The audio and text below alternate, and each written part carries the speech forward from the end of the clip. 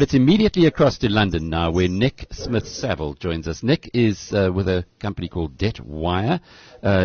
He's the global head of credit research there. And Nick, you've been doing some work on Eskom, particularly after the financial results were published for the year to the end of March. That was at the end of last month.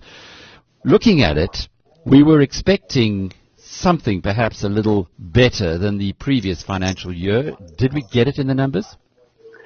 In short, no. I think the numbers were pretty bad. Significant decreases in profitability between last year and this year. However, I think that was expected, given the severe challenges that Eskom faced last year and the time it will take to turn around this business. It's a little too early to be expecting improvements in reported numbers. I think you've got to look under the hood to find an answer as to whether this business is starting to improve.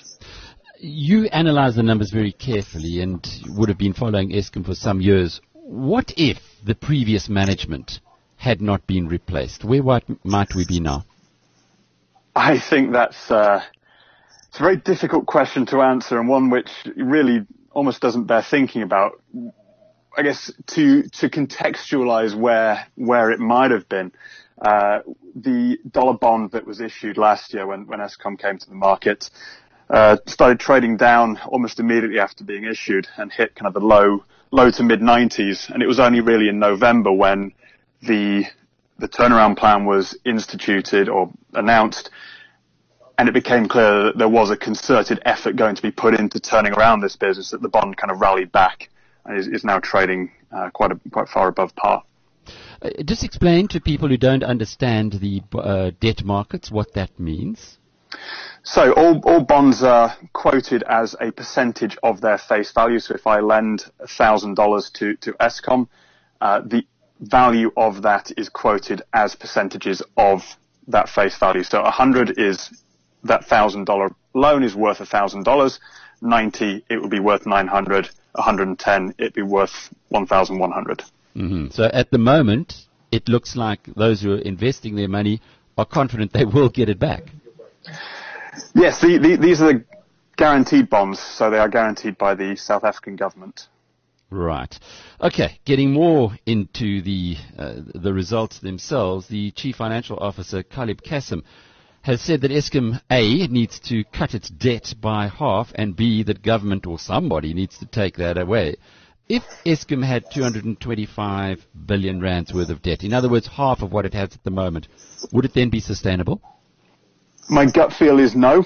Even if you took away half the debt, the business would still be nearly 8 times levered, so it would have 8 times its annual profits based on the last year's profits to its debt. That is substantially above where other power generating and transmission companies are levered. So it would still have substantially more debt than other peers. Coupled with that, you then have the significant investment needs that are there at Eskom. It has to refurbish its fleet. It has to invest in a new generation of capacity utilization and execute on the resource plan to ensure that its generating capacity is therefore sustainable for South Africa into the middle of this century and beyond. So I think without truly understanding the unbundling, which is perhaps another topic we'll come on to, it's very difficult to say whether that level of debt will be sustainable. I think you have to understand the financial engineering and exactly where that debt is going to be placed in order to understand what the sustainable level of debt for this business truly is. What about that unbundling? Because that's been portrayed as the rescue of Eskom, but we haven't heard much in the past few months about how that's going to be implemented. No, and it's really something that was announced and continues to be talked about, but without real detail. And so the Chief Restructuring Officer has been recently appointed. It is his job to kind of fulfill and follow through on that. And there is the Eskom paper, in inverted commas, which should be released in the coming weeks, which should start to detail that program. One of the things that is noted in the annual report is that the board is starting to work on the the separation of the business units to allow full legal separation. But one of the things they're very clear on, even at this kind of early stage, is that this is going to be a multi-year process to allow full separation of all those business units. Within South Africa, from a practical perspective, we haven't seen any load shedding for some months now. That, I think, is making the man in the street feel a little bit more comfortable about Eskom, but should we be? With the plans that are being undertaken, the actions that are being undertaken, there is a clear and concerted effort to improve that situation. Would you buy the bonds now, Eskom bonds? A question I'm not necessarily regulated to answer, but one of the things that we've discussed at length is how investors should be thinking about particularly the guaranteed bonds and how they relate, therefore, to the South African sovereign. And the South African sovereign trades tighter than the Eskom guaranteed bonds, and we think substantially that the risk of those two is the same, given the right of recourse that the investor has. You've mentioned guaranteed bonds. Is there a big difference between the pricing of a guaranteed bond and a non-guaranteed bond from Eskom? Yeah, in terms of yield to maturity, so how much you would earn if you held the bonds to its maturity. If we look at the dollar bonds issued last year, both maturing in 2028, there's about a 1.7% difference in that yield. What would I be receiving if I bought a guaranteed Eskom bond today, or government guaranteed Eskom bond, and then a non-guaranteed? So the guaranteed bonds, the US dollar bonds are 5.25%, and the non-guaranteed bonds are 6.92%. Wow, that's a big difference when you put it that way around. Nick, just looking at Eskom generally speaking, as a analyst based in London, are you feeling confident that the policymakers in South Africa are getting their hands around the problem? I think it's taken longer than perhaps we would have liked. We would have liked, as ever investors would, more detail sooner. However, I think there are clear steps that are being taken to try and address the sustainability of this business, and I think that has to be a positive compared to where we were sat 12 to 18 months ago.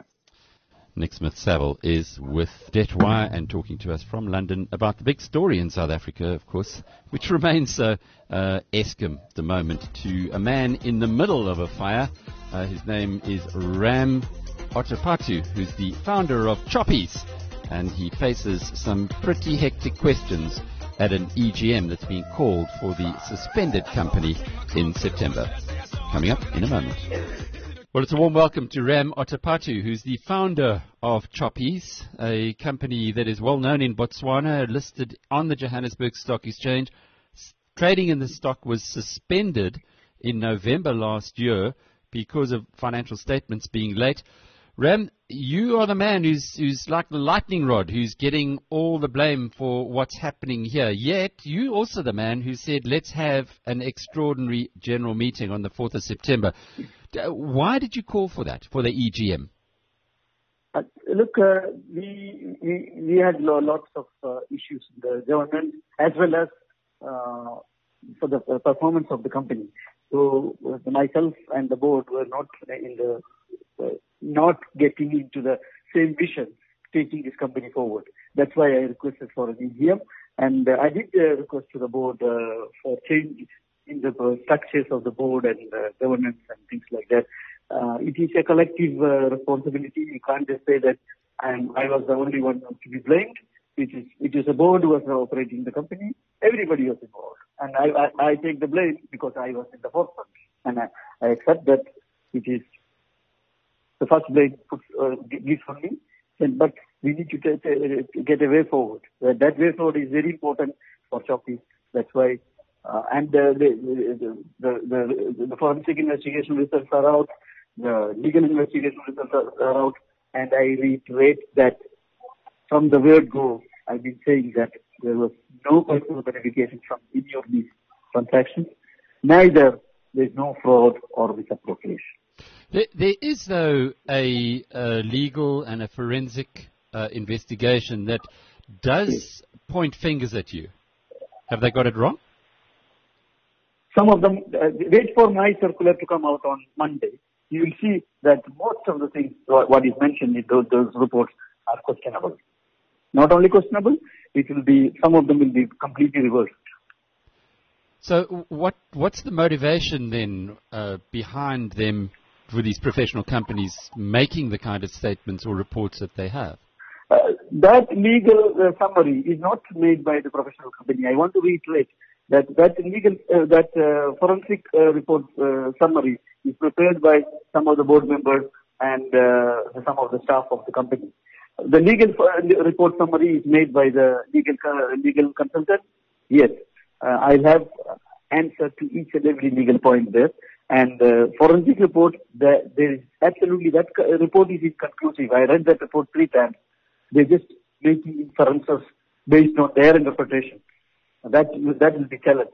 Not only challenged, it will be set aside. If it goes to beyond a certain level, it will be set aside straight away. Ram, what are you going to do about it, though, if the point that you're making now is that they've got it wrong, that it came from people within the organization. So how does one reverse this? So I will be able to substantiate that this is not taking into consideration the basic commercial principles and business run in good faith. All right. So from your perspective, everybody's got it wrong. What is the outcome? No, I'm not saying everybody got it wrong. There are governance issues. I'm not denying there was governance. The company has grown at a very fast rate. The company grew 5 times in 4 years. Naturally, at this growth level, you find you're about to see that one agreement is not signed in the right way, or one agreement was late to sign, or those are governance lapses.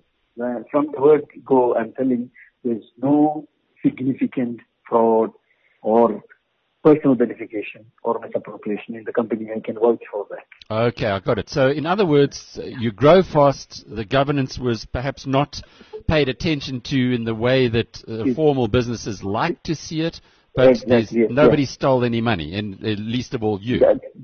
Yes, exactly. That I can comfortably say. None of our management are taking any personal benefit out of this company. Yes. Now, the results were supposed to have been released in the middle of last year. They've been outstanding. Yeah, it will be towards the end of September. So what happened there? You get the results of 2018 and 2019 financial year half-year results published together. Later on, we need to wait for the 2019 results. Mm-hmm. But why are the financial results for 2018, why were they so late?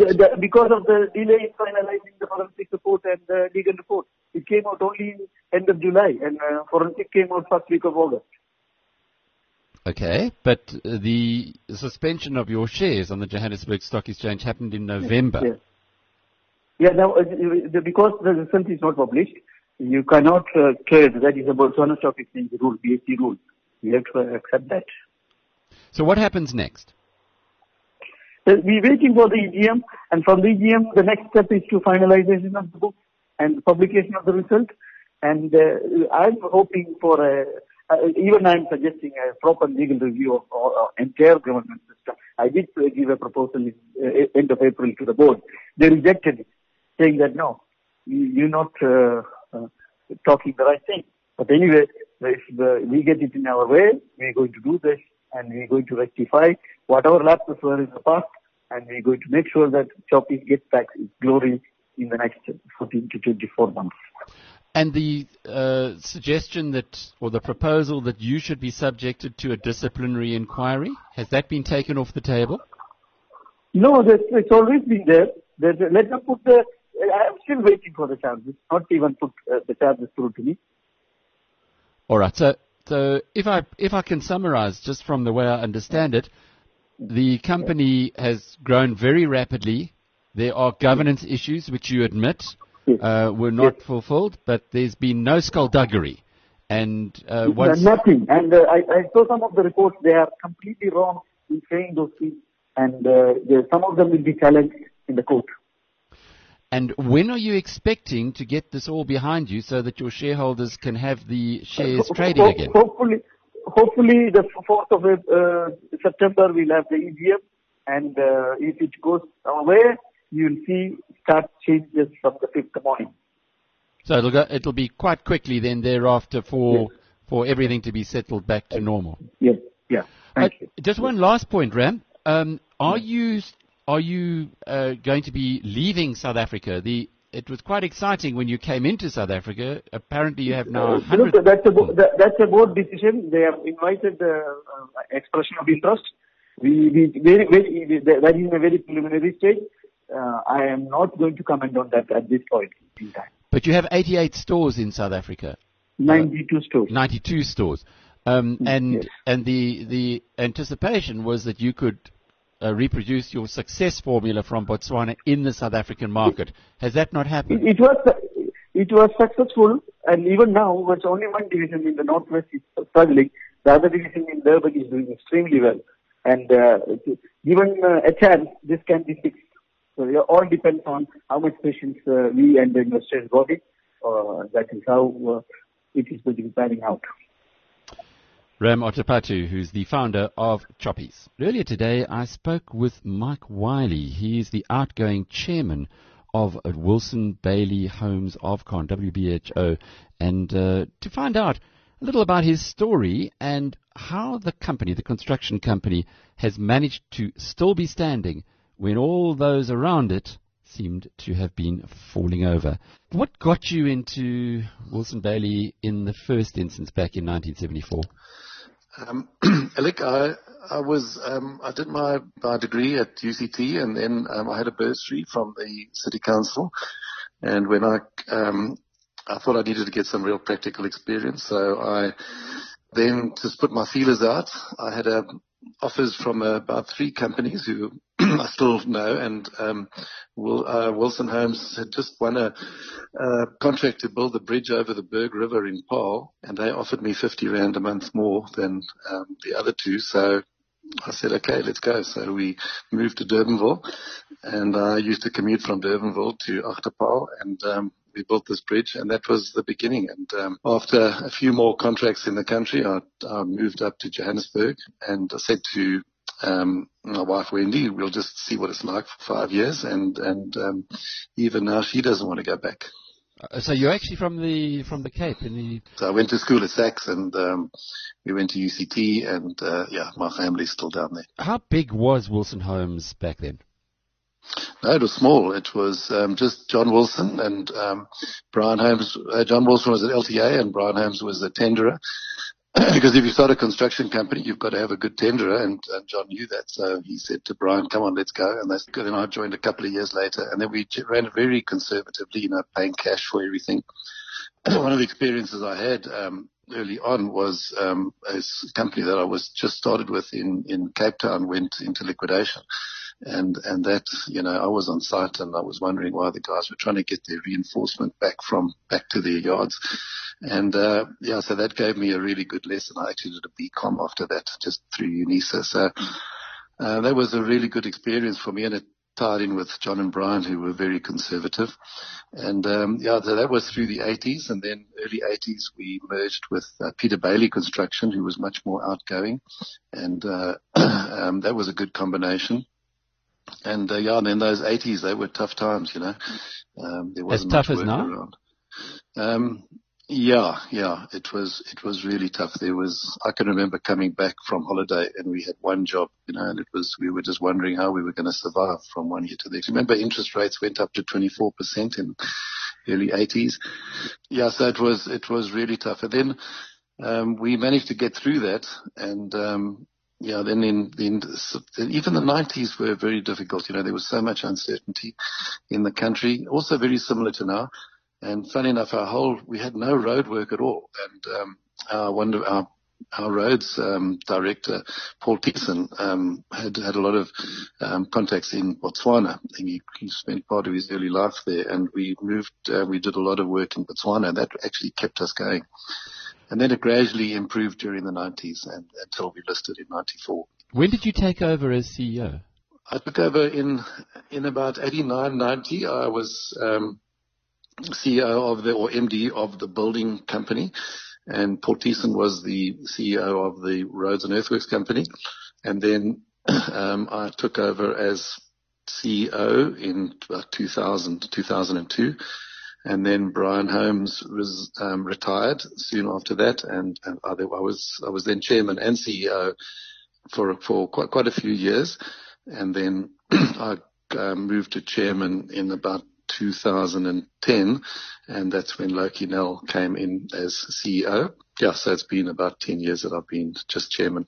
In effect, leading the business has been almost 20 years of half of your experience with Wilson Bailey.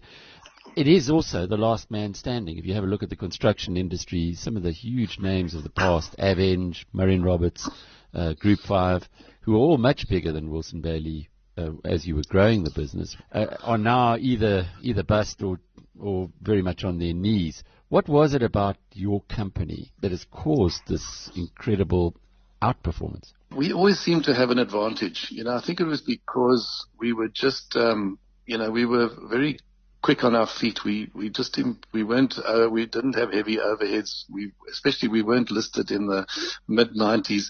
And even when we did list, it didn't really make much difference to the way we operated. And we started taking market share, I would say, in a significant manner in about 2000. And, in 2000, I think our turnover was about $1 billion. And then in 2005, it got to $5 billion. 2010, it got to 15. And then that's when I turned 60. And then I thought, okay, I must start thinking about it. But it was so exciting at that time because we then just started taking more and more market share. In 2015, we were up to 25 billion, and now we're 40 billion, So I think we took a lot of market share, and which has, there's a story why that happened. And I think the big companies like, Krinika, LTA, I think they really lost their way. Look, there's a story behind Basil Reed, Group 5. There's a story behind each one. And it all comes back to people and the decisions people make. And, I suppose it applies to any company. And that puts a huge premium on the people that you have around you. How was it that you, at WBHO, managed to get people who thought differently, perhaps? I remember I used to get these, I don't know if you remember, in the late 80s, 90s, Jim Collins and Stephen Covey, they used to broadcast these talks from overseas, and we used to get a satellite dish put up here, and all the guys would come in and learn about the 7 habits, and there was a common theme to all that I picked up, and I think it was confirmed in a few articles, maybe from Harvard University, I remember, and that was management continuity. So I got really hooked on management continuity. In other words, there should be no reason why you ever employ somebody from outside. And, because it's our jobs all the time to be creating career paths. First of all, employing the right people and then creating career paths for them. So that when the people retire or there's opportunities or people leave, you can easily fill those positions with people with the same culture, with the same experience, the same understanding, all the WBHO systems. And it just becomes, and that really worked for us, so, and even to this day, as you can see from the latest changes, it's all from within. So when I've heard companies searching internationally and searching outside, the boards are searching for this and searching for that, I just shake my head, and say to myself, well, what's wrong with them? The people are there in the company. They should be there in the company. But how do you bring through, particularly in with the challenges that South Africa has with black economic empowerment, etc., how do you bring through people? How do you make sure that you've, A, recruit the right people, and B, that they stay the right people when they get a few bucks in their pocket? Look, I think especially these days, we're sort of vulnerable because people, good guys join us, stay with us for 3 or 4 years and become very marketable. So we do lose a lot of people. But I think once people are with us for 5, 10 years, then they realize, the grass on the other side is not greener. We don't necessarily pay any better, or sometimes, in fact, our salaries are normally a bit lower than the rest. We do, but we're very bonus orientated. So, so we just employ people that are sort of humble but smart. I think if I can put two words, we just want guys that, and obviously people that just love the outdoors and love getting their hands dirty and getting excitement about building something and, being creative. So I think it's, and that's a certain type of person. We certainly like BSc civil engineers. And, we like those guys because they have the maths behind them. The maths is so important, and that overall intelligence. And on the admin side, we've obviously got a lot of CAs, and then sort of everything flows from that. And it's that sort of humility and strength that we look for. And it comes. A lot of people have it, and a lot of happy people have it. So. And that creates, all the sort of dimensions of quality that we need and that we know will be sustainable. And that's almost become a habit now, and so I think that's really it. But when you are considering whether to promote someone from a relatively young age, what do you look for? What qualities or what values do you look for in those people? I learned these from a management consultant friend of mine, and I think it comes from all those American guys, the management consultants, and it's I've got it down to five adjectives, I suppose you would call them.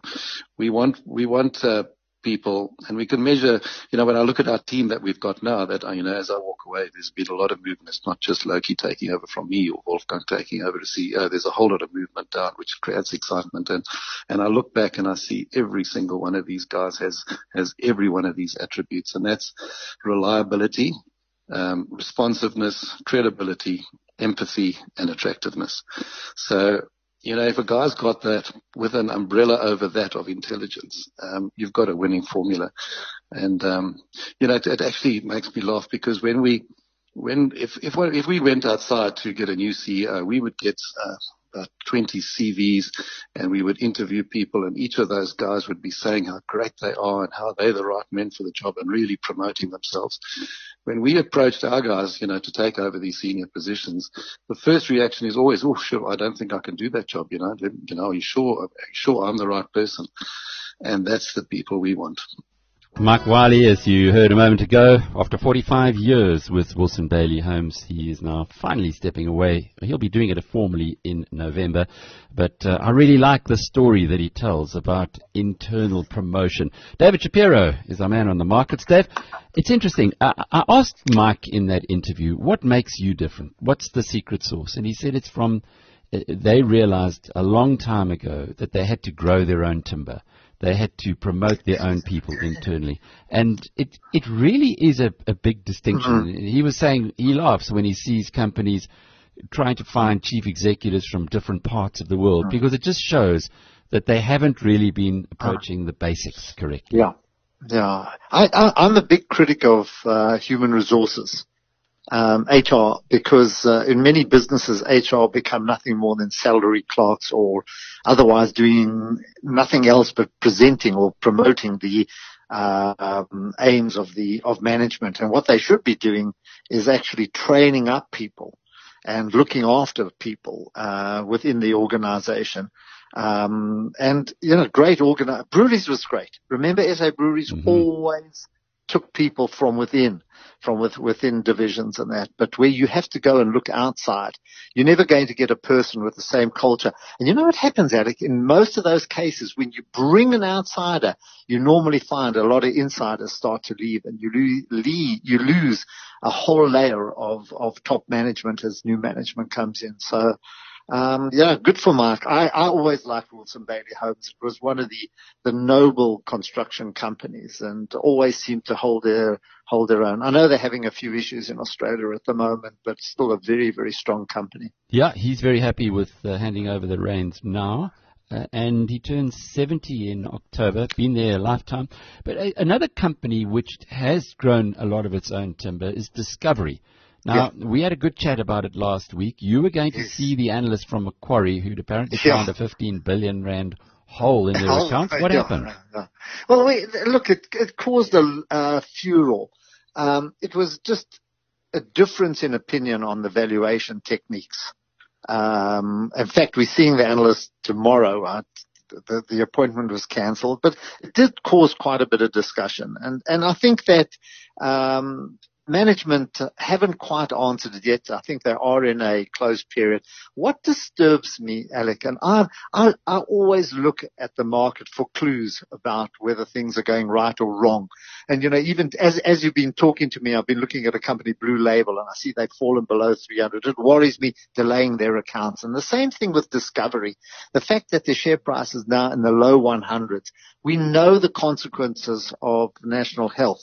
But I think that where you find a share price in August has fallen over 20% and holds there, it tends to say that there are deeper issues that we have to look at. Those deeper issues may be that the economy is slowing here and they're not quite generating the returns or the earnings that they should be to fund all those very ambitious projects that they have. So you've always got to look for a bigger story when share prices fall. So, there are issues. Maybe the valuations are stretched, but at the moment we can't get the answer simply because they're in a closed period. You mentioned Blue Label. That's a company whose stock has come down a long, long way. What are you making of what's happening there? Well, you see what's also happened, which I can't understand, and I've got to ask questions. They're delaying their accounts, and the accounts should have come out, I think, either today or tomorrow for the year to 30th of May, so they're a May year end. Now, where they delay their accounts pending a deal, and that deal is a life-saving deal. I'm surprised that the stock exchange didn't insist that they publish their accounts, and because I don't think the deal has been signed. And but it's obviously pointing to very difficult conditions. When they took over Cell C, the mobile companies today, Alec, chew cash. They need lots and lots of capital development, and they sell a product. I always joke that everybody wants for free. You want to go to Starbucks and you want to use their free Wi-Fi. So I think it's also pointing, especially recently, the share prices have fallen to lows that we haven't seen since the listing in 2007. Also just pointing to a situation which I think is going to be very, very difficult or costly for them to turn around. But this is a negative 10 bagger in the last 4 years. In 2016, it was trading at 21 bucks. Now it's it's heading towards 2 rand. And that's Cell C. Cell C. Yeah, I used to have it in our. Well, I've stopped those portfolios a while ago now, but in the SA Champions portfolio, and then we sold out when we saw the problems coming with Net1. Remember, they got together with Net1 and they bought Cell C, and just as well we sold out. I think at a small loss, but it wasn't really that there wasn't much in it. I was worried about the scandal that was hitting Net1 at that time. It's a good story of Buffett's, isn't it? When you see a scandal hitting a company, run for the hills. You know what, his story, and it causes a lot of aggro. He always used to say, if you see a cockroach in the kitchen, sooner or later you're going to meet the family. And I love that one, and I say that because when problems hit, just be careful. It's best then to sell out there and wait until it settles. You can always come back once the problem is sorted. And where the share price also points towards, share price performance also points towards issues. We saw it in Tongaat. We're seeing it in Aspen to an extent now as well. I mean, to a large extent. Aspen is down over almost 30% in the last month as well. And there's no turnaround. No one's coming in to save the company. Funny enough, Sasol is picking up a little bit now. Sasol's in a better position than it was last week, meaning that maybe the market overreacted to the numbers. So, Alec, it's a warning. You know what? You don't have to be the savior. Don't catch falling knives, or don't try to call the bottom. Rather wait for the company to turn around and be sure that it's on a recovery path. I guess Steinhoff shareholders will be feeling exactly that now. After all the problems hit and the share price fell from, 50 Rand down to 987 Rand. At that point, many people were still piling back in, thinking it would get back to 50 Rand. But the scandal had hit, and if you listen to Buffett, that's the time to bail. At 87 cents now? Oh, lots of people burning. Yeah, exactly. And there were so many, everybody tried to look for value within the accounts and saying they'll overcome this and these, that they try to work out the liability. But there was just too much for these poor chaps to handle now. Whoever's trying to save the company, just run. Run, you can always look for good companies. Don't always look for your fortunes in trying to buy bad companies. But even with the good companies, we've seen Discovery hitting an obstacle. Yeah. Talk to me about Sasol. You seem to feel a little more comfortable than many did when it immediately came out that they would be postponing their results on Monday. They should have come out on Monday. They postponed their results, and the share price dropped 16% before recovering on that day. Well, I think what's happened with Sasol now, I look at the share price performance and it seems to be creeping up. And I think stories begin to circulate that the trading update that they gave a couple of weeks ago will not be adjusted. It is merely that the investigation is looking for certain control issues between the contractors and the company itself, and it's probably of a technical nature. So I'm reflecting on the share price, the way that it's performing just shows you that whatever stories are out there, investors are slightly more comfortable with the situation. That doesn't detract from the fact that they're going to be massive write-offs, and it's going to take a long time for them to recover anywhere close to recovering the kind of money that they plowed in. So I'm merely saying that things are slightly better than they were last week, but still, it doesn't get management off the hook. The price is halved in a year, in the last year. Yeah. Does that mean that it's now offering value or overpriced then? Well, you've got to decide whether it offers value. We've got to be sure that this project actually does what it was supposed to do, putting out, I can't pronounce all those chemical names, but mainly polyethylene, that it does what it has to do and those polyethylene prices hold and that management gets this functioning properly. We're still a far away from that. This is a new plant and there's always teething problems with it. So am I about to buy it now? I'd rather hold on. I'd rather sit on the sidelines. And if it starts to function, well, even if you buy it at 4 Rand or 5 Rand, that's, you'll still make plenty of money knowing that the problems are behind them. So once more, we don't have to be saviors. We don't have to be Florence Nightingales or whatever, Emily Hobhouses. We don't have to repair everybody.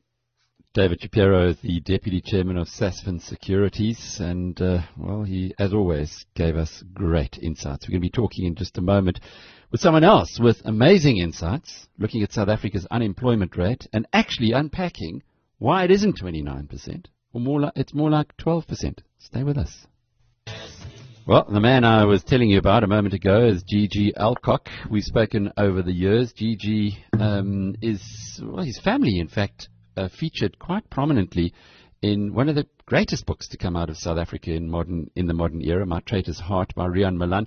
I was looking at it again the other day, G.G., reading through it once more, not just in anticipation of this interview, but it's really worth another read. And I see it's dedicated to your mom, to Crainer. Is your mom still alive? Yeah, she is. She's 87 and she still lives in a mud hut on the banks of the Tugela River with no running water or electricity, the way she's always lived. And that's how you grew up? Exactly, yeah. In the same mud hut, with very little. Very happy to get away from it and become a capitalist.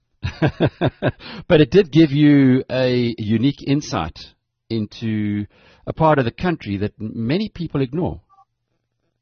Yeah, I think that, the big thing was understanding, I guess, culture and lifestyle. So obviously above speaking the language. And that's one of the things I guess I've built my career and written my books about, is really understanding people's lifestyles in a completely different world. Now, Gigi, we saw this week your article, which I thought was absolutely brilliant, refreshing, innovative, looking at the economy in a different way. But we saw it evoking very strong response from the BizNews community. On the one hand, there are the traditionalists who say, who is this guy saying the unemployment rate's only 12% when Stats SA says it's it's 29. Why is it that those doing the formal recording of the economy are actually getting it so wrong, in your opinion?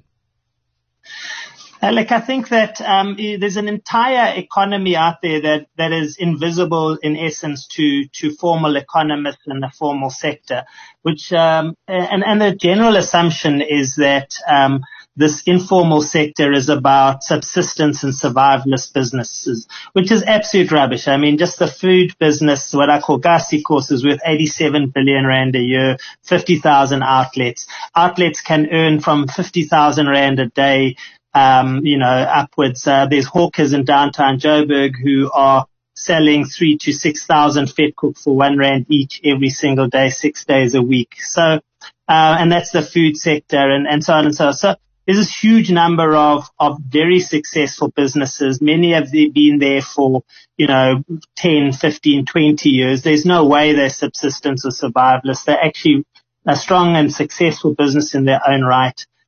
There's billions of rand in turnover. Just the school, the school mamas who's selling snacks to school children in township schools. The average mama can earn between 3,500 and 6,000 rand a month profit, which is more than than the minimum wage for domestic servants. And I mean, I've profiled these guys in my book, Gasinomic Revolution, as Gasinomic revolutionaries who, and so we have this multitude of these small businesses, but they're not recognized and they're misunderstood and they're misrepresented in terms of the assumption is if the minute there's a job appeared somewhere else, they would leave their job and they would take a formal job, which again is completely untrue. So, so we have to, and if you ask these people, if they don't have a pay slip, people in South Africa will say to you they're unemployed, whether they're earning an income from some sort of thing like rental, or they don't have a formal job, they will say, I don't work, I'm not employed, I work, and I quoted that in my article. People say,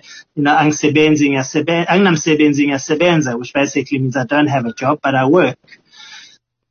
Why is it that the bulk of people who live in the first world just don't get this? Because if you look at the comments under the article and the comments that were on Facebook pages, etc., it comes from a dare I say, arrogance of ignorance?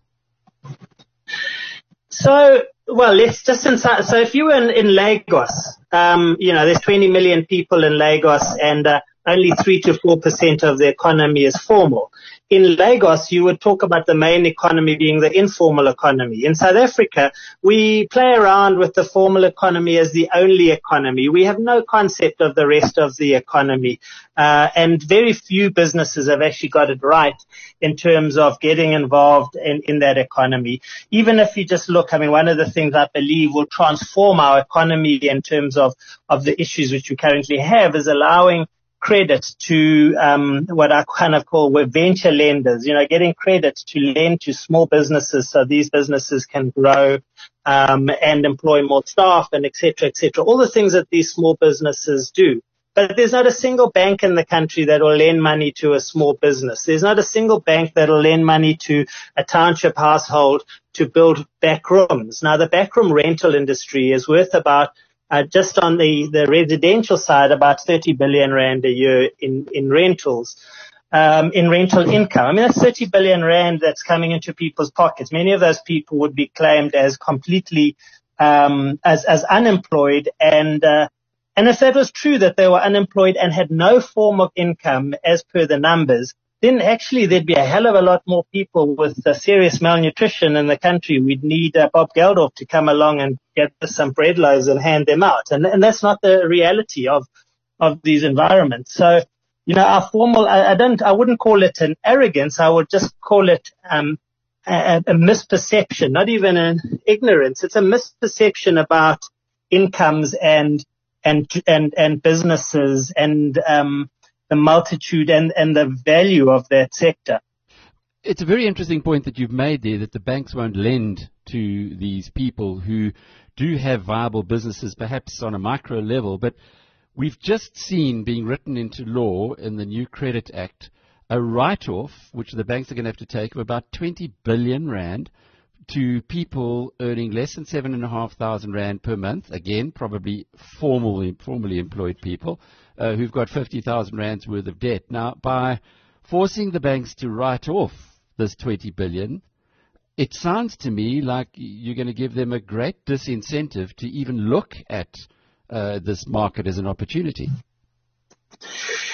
So I think, Alec, my big drive, and particularly I kind of ended my book, The Economic Revolution, about so what and where to now, is that we have to change regulations on a number of levels to adapt to this economy. So equally, many of the microlenders, I spoke at the microfinance conference last week, and they cannot use, for instance, someone who has 3 back rooms who's renting them out for, say, 5 or 6 or 7 or 10,000 rand a month. They can't use that rental agreement to say that that person has an income. So, regulations have been built around formal stuff. I mean, even if you had an Airbnb and you were earning, say, 50 to 100,000 rand a month, banks don't really look at you. So, one of my things is that first regulations have to adapt to an informal economy. Both municipal bylaws, government laws, financial institutions, and just from a security of tenure perspective, we need to allow small businesses to have some sort of security. The only way you grow a business or invest in a business is when you have some sort of security over your trading place. You don't have to own it, but you have the rights to trade from that place. And then, if you had that security, then a bank could say, well, based on that, the fact that you have the rights to this space, you would be able to say lend to you. There's I mentioned in my article a group called Asia Dafleni in Warwick Street in downtown Durban, who've completely transformed the Warwick Triangle in association with the municipality and other bodies, where you have now a place where there's no crime, where there is hundreds of thousands of people benefit from the livelihoods created there. It's become a tourist hotspot. And guess what? Of all the things, those hawkers and those traders in the Warwick Triangle pay, I think, something like 75 rand square meter rental for their spaces, and many of them have been there for 10, 15, 20 years. Apart from anything, municipalities could earn money, government could tax this sector, but all of it needs, first of all, a recognition that these are businesses and that there is this business sector. The Minister of Small Business, not the current one, the previous one, said we need more entrepreneurs in the townships. I'm like, there are hundreds of thousands of entrepreneurs in the township. You have to recognize them as such, number one. And number two, you have to support these local entrepreneurs through a range of different forms of support. And they're not formal sector type support or regulations. It seems pretty obvious, everything you're saying. Clearly, when you drive around the townships, you see activity happening, not just there, but downtown Johannesburg, the old CBD. Is the message getting through? It drives me mad. I mean, in some cases it does. I mean, the Gauteng Premier quoted my book extensively in his State of the Nation. I've had various provincial governments, speaking to me about this, but, no one was ever fired for designing the Toyota Corolla. At the end of the day, very few people are willing to risk anything in terms of doing something differently. And we've got a government and municipalities that are still stuck look at Airbnb. They're trying to regulate Airbnb to limit this sector because we still design our cities and our regulations around things that don't even recognize the gig economy. Imagine the informal economy. So it's incredibly frustrating, and particularly because this is the solution. We are not creating the ANC said they're going to create 1.5 million jobs in the next 5 or whatever years. Please, how are they going to do that in the formal economy? You're never going to do it. So we have to start doing things differently, looking at the sector differently. But I must say, at the same time, this sector just putters on and ignores the rest of the world and creates livelihoods and incomes on a massive, massive scale. And so, we could be elevating that. We could be growing that. We could be stabilizing that sector. But if it doesn't happen, that sector will continue to exist. And I mean, the title of my book, Gastronomic Revolution, was saying that this revolution is happening, and it's a growing sector, and ignore it at your peril, I guess.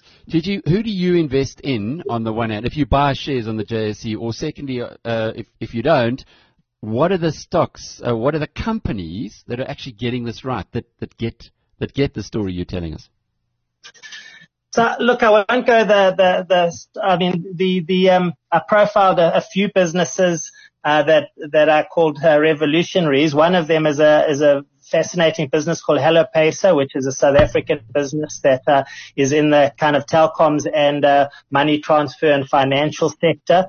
I think that if I was looking at investing, I would find a sharp business in that, when someone gets payments right at that lower level in the township and informal sector, that's a huge opportunity.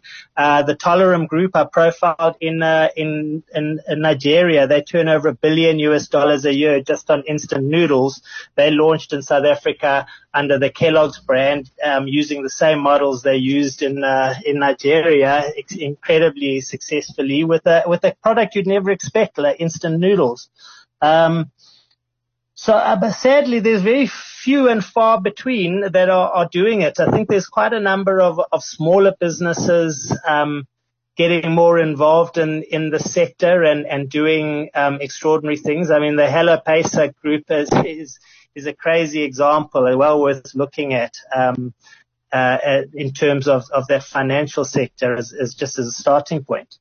Gigi Alcock is from Masinga in deepest, darkest rural KZN. In fact, Masinga came stone last of all the municipalities in South Africa on its governance in the latest survey. But my goodness, is he opening our eyes towards things that are happening around us and just don't seem to be appreciated. More strength to his elbow. In just a moment, we're going to be picking up with James Steyn. He is the author of the first book to come out on Bosasa, called The Bosasa Billions, a scandal that has wrecked South Africa. Stay with us.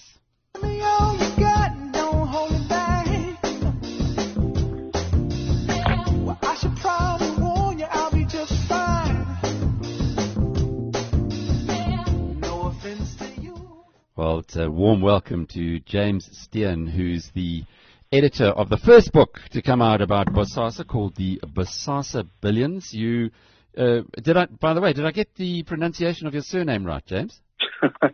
It's like Frankenstein, so James Steyn. James Steyn. Yeah. Okay, S-T-Y-A-N. Anyway, it's a different spelling. Yeah. Is it in the bookstores now?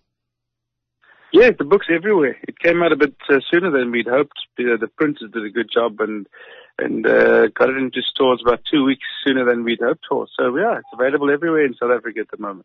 Well, you're fast off the mark on this one, but I suppose the question has to be, it's still being investigated by the Zondo Commission. There's a lot more water to flow under this bridge.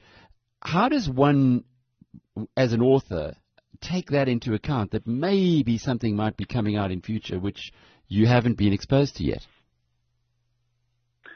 I think there was enough there to try to write something and put it together for the broader public to get an idea of what's going on here.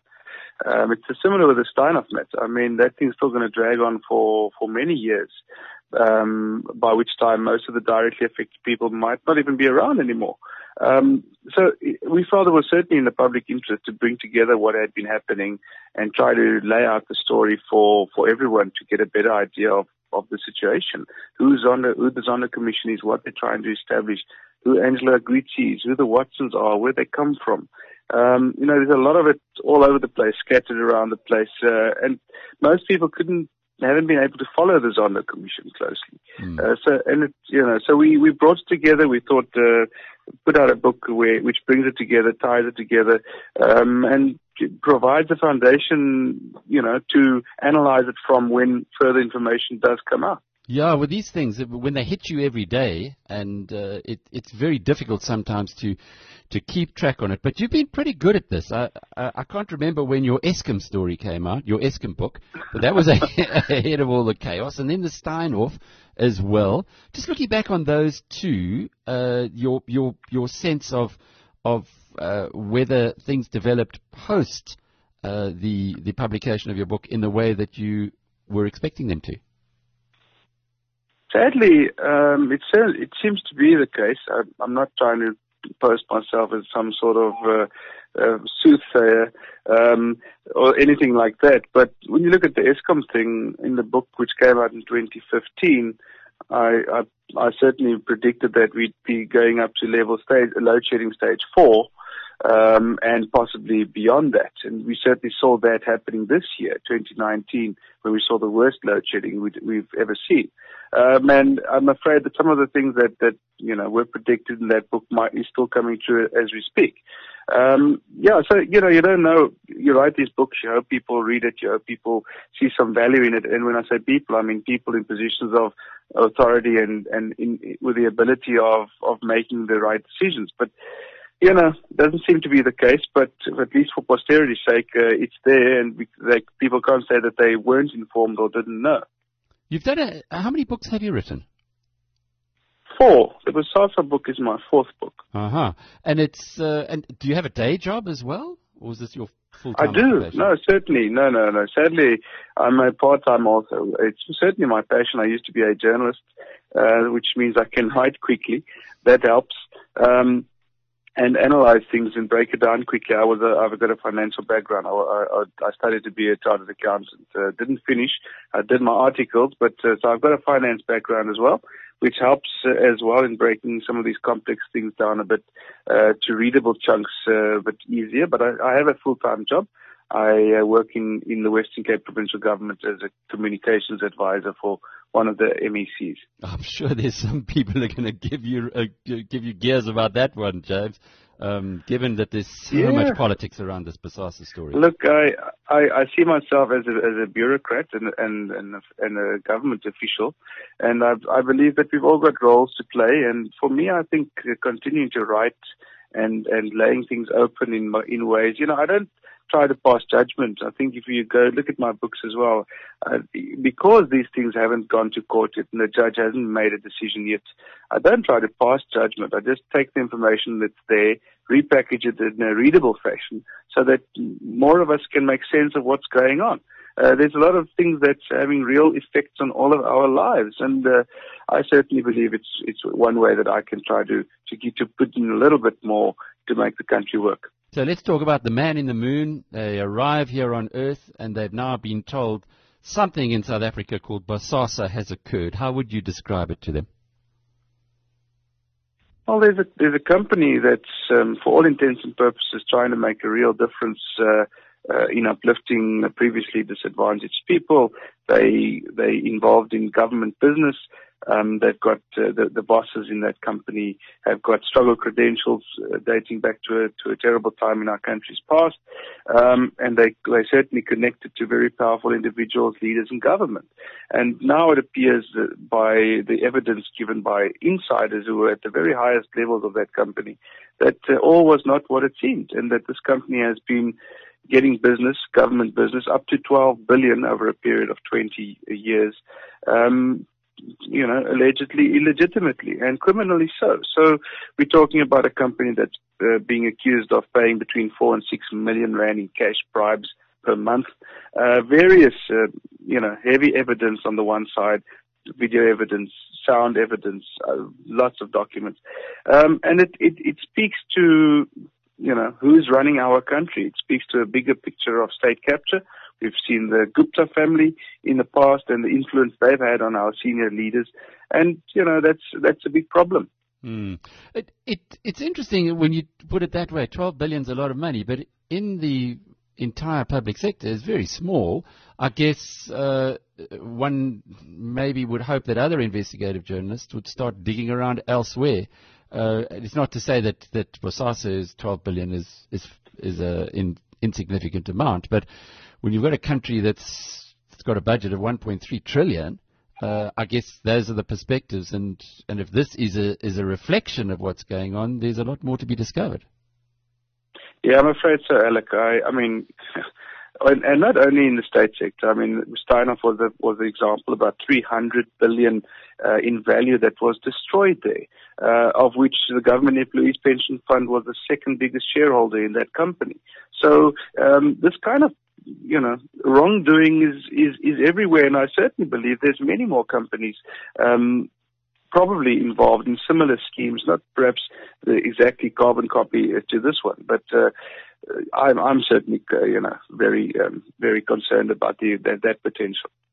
James, within Bosasa itself, you've got the two key characters, and they're well covered in your book, Gavin Watson and Angelo Agrizzi. Watson is described either as a kingpin or the fall guy, Agrizzi as either this noble whistleblower or a masterful manipulator. Is it somewhere in between, or how are you viewing the two of them? Look, I don't think we must be under any illusions. My view is that there's a lot that both of them have to answer for. Whatever their motives might be, at the end of the day, that will be for a judge to finally decide. We lay it out in the book what the motives are said to be for Mr. Agrizzi in particular. But I don't think we can be under any illusion that he's been living off the proceeds of crime for a long time as well. I haven't seen him publicly go back and give back any of the various things he might own, big houses, Ferraris, you name it. But so certainly motives will be questioned and investigated, I'm sure, by a court. And as for Mr. Watson, I think we lay it out in the book using various evidence that he built a carefully orchestrated network of operations that kept his fingerprints off the trigger, so to say. But I think that there's certainly enough evidence that he will have to answer for eventually. Was he that smart then, that he knew that at some point in time it would implode, so make sure you don't sign any documentation, or was he maybe that incompetent? No, I wouldn't think he's incompetent. I think if you go back to the 80s and earlier, and you look at various other rumors and stories as well, which we looked into a little bit, there's a lot of question marks around the way they've been doing business all along, the way that this family's been operating all along. You look at we didn't even go into the businesses that the other brothers have been busy with over the past decade or so as well. So I definitely don't think it's incompetence. You don't do a 12 billion rand business where you're the CEO of a business like that by being incompetent either. So I think that there's a lot to be answered for. And the fact that there's no X marks the spot at the moment doesn't absolve him from any wrongdoing at this moment. Have you met the guys? Have you met Watson or the two key characters and Agrizzi? I tried desperately getting a meeting with Gavin Watson, but they weren't available to comment. I did speak to several people very close to him, mostly off the record, but certainly deep background and corroborating information. And I think you'll find one chapter does lay out the other side of the story quite clearly. And then, of course, with Mr. Agrizzi, I did meet with him, and we had several interviews, which provide his side of the story as well.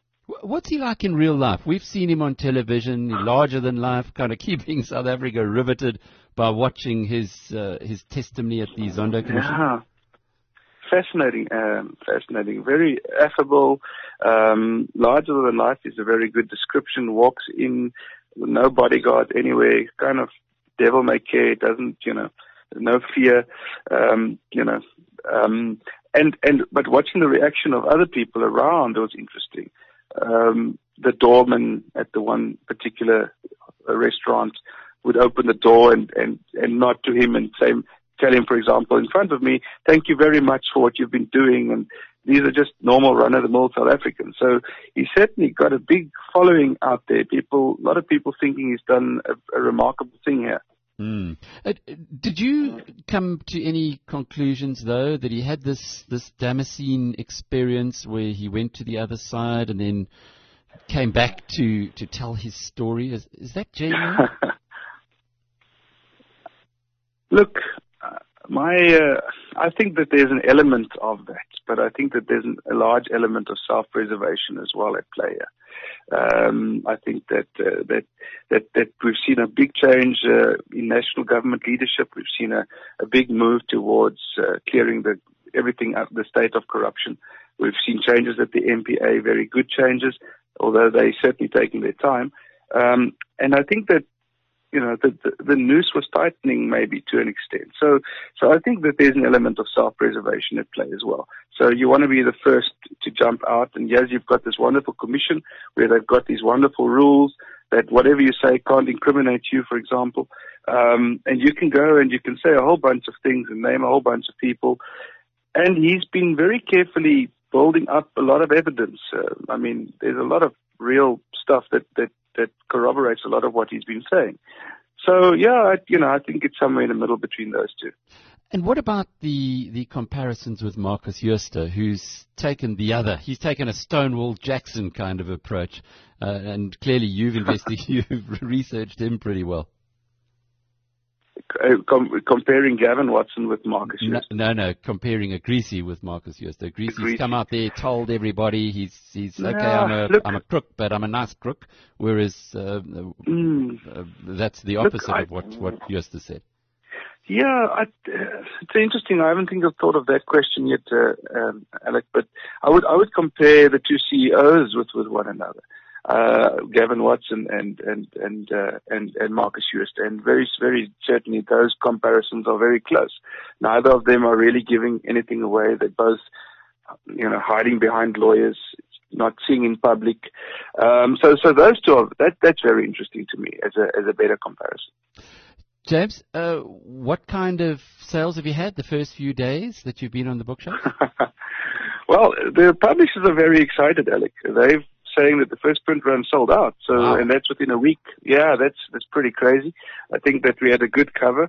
The whole shenanigans around President Cyril Ramaphosa and that's in the news at the moment, I think has helped as well. We lay that out a little bit as well. Exactly the background, how he stepped into it, in November 2018, and he really did. How his son got pulled into this whole mess. And so I think that helped perhaps. And the other thing, I think the book's, if I say so myself, written in a nice way. It reads nice. There's some nice stories in there. So we're very, happy about the sales to date. They've done a second print run, and the books are in the shelves at the moment. Extraordinary. Well, you've got Peter du Toit to knock off the top spot with Stellenbosch Mafia. Why do you think it is that so many journalists like yourself are investing enormous amounts of time now in producing books which, even if they are bestsellers, are not really going to change your address? So I don't want to say I'm not a journalist anymore, so I won't detract from my colleagues. I used to be one, and it was the best job I had, although I do like my job now, I've got to be honest. I as a writer, as a part-time author, I think that these issues need to be exposed, and even if it doesn't change anything, people looking back one day, if we've reached a place in our country where things are going fantastically, we can say, well, look at where we've come from. And on the other side, if we go down the tube a bit further, eventually people will be able to read these kind of books and say, well, that's what was happening, that's what happened. And this is where we ended up. So posterity, trying to create more awareness, trying to bring these things together in ways that the broader public can understand it maybe better and deal with it better. And also warning signs. Lots of warnings here for us to look at. The same with Steinhoff, I think it was about trying to write something so people could be aware of issues that they need to look out for, in a sense. I think that's what I'm trying to achieve, in a sense. Have you got another book up your sleeve?